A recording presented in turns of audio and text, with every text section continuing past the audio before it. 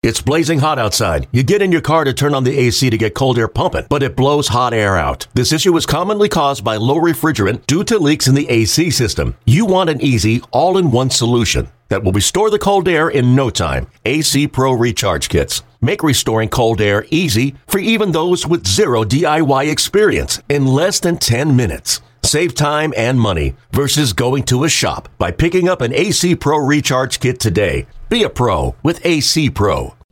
1 for the road at Citi Field on Thursday night. In fact, 12 for the road. Possibly the last home game ever for the Met, who's 7th all-time in home runs in the history of the franchise.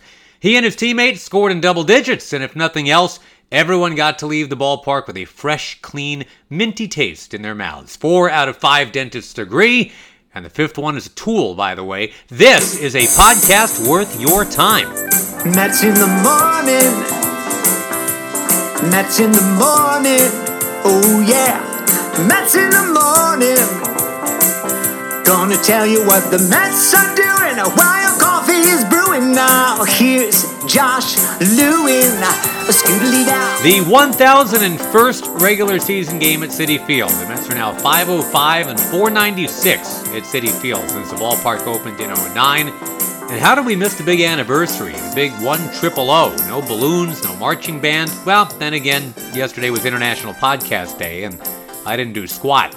Josh Lewin with you, and of all 1001 games in this gorgeous ballpark's history, the one last night, I don't know, maybe ranked around 310th in terms of excitement, but it did include a put-away salami in the bottom of the 8th from Francisco Lindor. The Mets thumped the Marlins 12-3. The big takeaway from Thursday night in Queens, it was possibly the last game Michael Conforto will play in a white pinstriped uniform in that particular borough. A free agent to be, no clue what happens from here, so just in case it is, in the words of Oingo Boingo, goodbye, goodbye, goodbye, goodbye, goodbye, goodbye, goodbye, we gotta salute Michael Conforto, who will be remembered fondly as number 30 in your game program, if this is it. He was always number 8, actually, growing up, and even in college at Oregon State. His Twitter handle, for example, is still at mconforto8. Conforto was and still is a god back on that campus at Oregon State. His team went to a College World Series.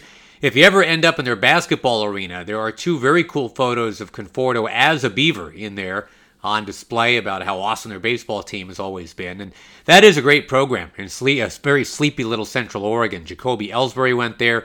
Steve Psycho Lyons years ago. Ken Forsch, the pitcher with the Astros and Angels back in the 70s and 80s.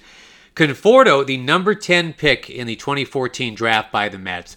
And of all the number 10 picks in history, he's right up there in terms of success. He's not ahead of Mark McGwire or Robin Ventura or Madison Bumgarner or even Eric Chavez or Tim Lincecum. But compared to this year's number 10 pick, not to pick a scab, but he's certainly better than Kumar Rocker. Oregon State for college, we mentioned that he was born and raised north of there in Seattle.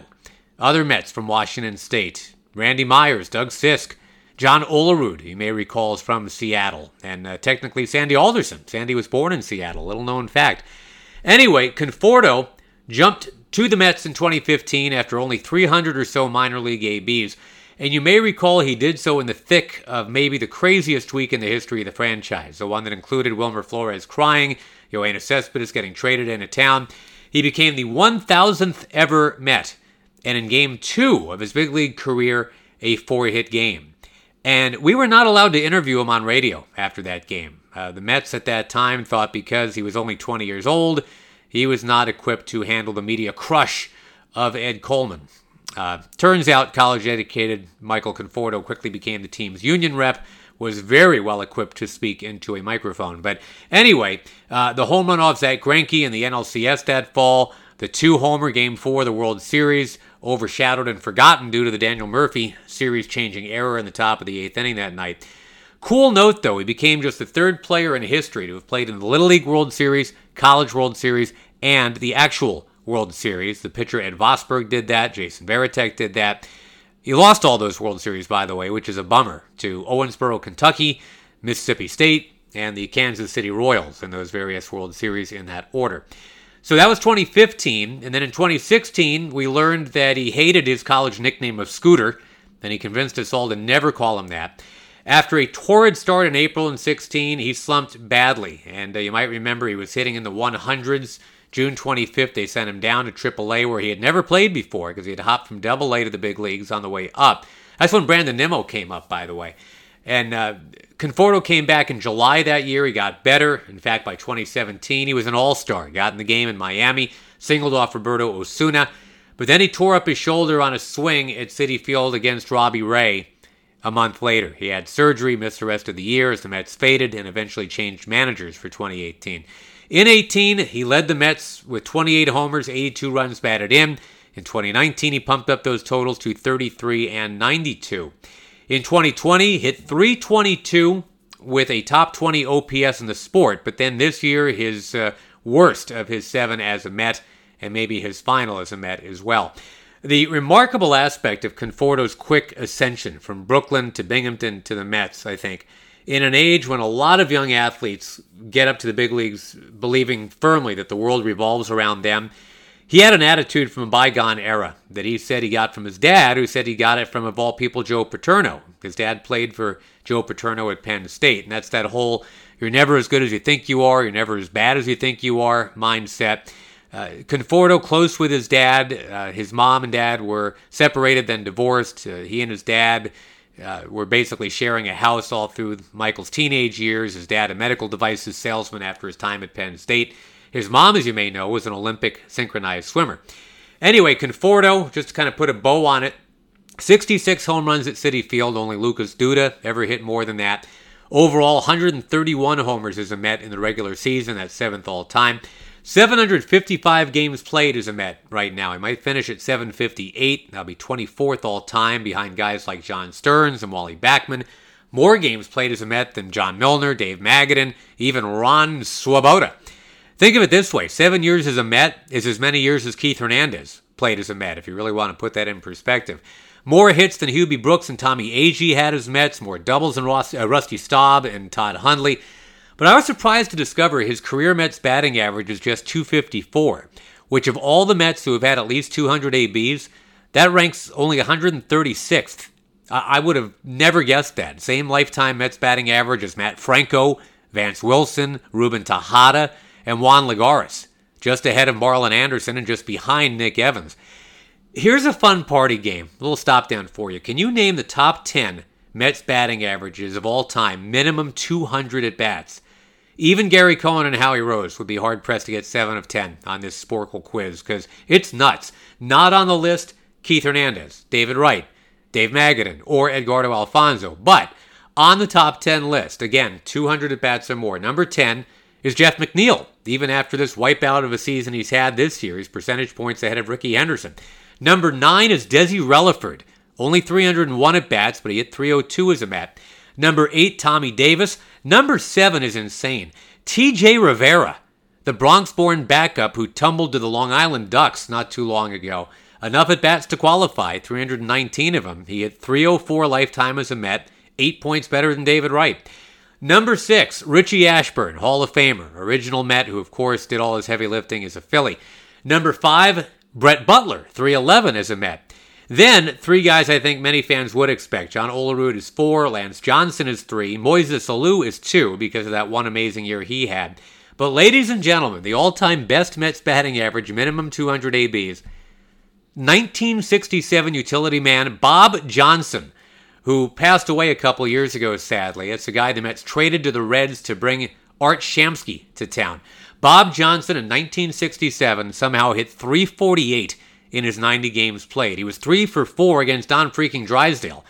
Then he gets traded to the Reds, hardly ever plays there, but you heard it here first. Bob Johnson is the all-time best hitter in New York Mets history. All right, the game itself on Thursday night, the Mets looking for win number 74 in a year where the max will be 77. Scoreless into the second, and then the polar bear comes up. 1-2. That's lined toward left center field. That's pretty deep. Back forward is Sierra near the wall, and that ball is off the top of the fence in left center, and they're going to say it's a home run. It planked off where the M&M suite seats are above the orange line in left center field. So it is a home run for Alonso. It's his 36th home run of the year, RBI number 90. And now Alonso moves past Carlos Delgado on the Mets' all-time home run list. That's number 105 in his career. And it's a 1-0 Mets lead. And as it turns out, Alonso was just getting started. Wayne Randazzo with the call on WCBS.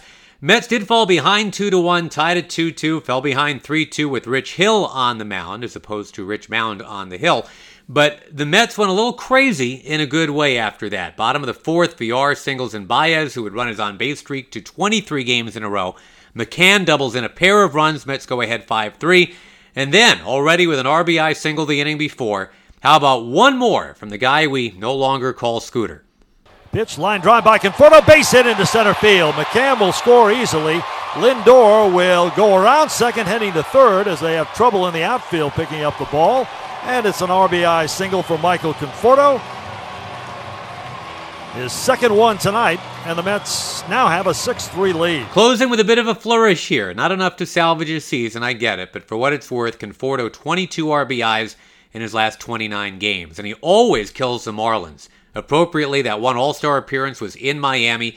His OPS against the Marlins since the start of 2019 is 1205. That is Vlad Guerrero territory there. And the Mets piled it on from there. A 6-run bottom of the eighth that included Alonso's second home run of the night, 37th of the year, although we know it was hit off a backup catcher. But that inning also included this. It's coming to Lindor. That's hammered deep to right. Back for it, De La Cruz. That ball is gone. Grand slam, Francisco Lindor. One more loud cheer from the crowd at Citi Field in 2021. 20 home runs this year for Lindor. 9 of them here in September. His September numbers, he's hitting .270, 9 homers, 25 runs batted in. His April numbers, 182, 1 home run, 3 runs batted in. And we wonder, what if that had been reversed? What if he started on fire, and then as the Mets failed to make the playoffs, he had hit the 182 down the stretch? Can you imagine? Anyway, good for Lindor to get back firmly on a solid ground with Mets fans, even if it is after the Braves had clinched the NL East. Dude had more RBIs on one swing last night than he had in his first 23 games as a New York Met. After the game, we heard from, among others, Mr. Salami himself, Francisco Lindor. Hey, Francisco. First of all, we saw you down there for the last 10 minutes or so signing autographs for the fans. What made you want to do that here in the final home game? It's at the end of the day, that's who we play for. Play for my family. I play for the organization, but I also play for the fans. And I'm grateful they came here and they cheers all of us on. Sorry we couldn't get it done for them, but I appreciate the love they have given all of us. For you personally, how good do you feel about the way that you're finishing this season? It feels good. To have some results. But I want to continue to get better. I definitely have more to improve on. So little by little, it's just a matter of getting to know this side of the league. But it feels good. Feel good. Tyler? Hello. Yeah. Okay, yeah. Francisco, you the team obviously was in first place for a long time. A lot of good things happened this season. What are you going to take going forward that encourages you about this situation? And what do you think the Mets need to do to get over the hump? So I'm gonna take that we have a lot of guys that grind, a lot of guys that compete to the end, and we have a lot of good things to build from. We played good defense this year. We pitched good the first half, and the second half the guys continue to be strong. Now, not as good as the first half, but the guys have continued to grind. And then offensively, the guys are little by little just getting on the track they're supposed to be on. So we continue to help each other out when it comes to at bats. And I just wish we had more time in the season. We definitely run out of time. Next, we'll go to Anthony Giacomo. Francisco, just to follow up on that, how much change do you feel like needs to be made this winter? And how much curiosity, I guess, do you have to what is going to happen to the roster and to the organization as a whole over the next 3-4 months? Well, as an organization, it starts with the front office.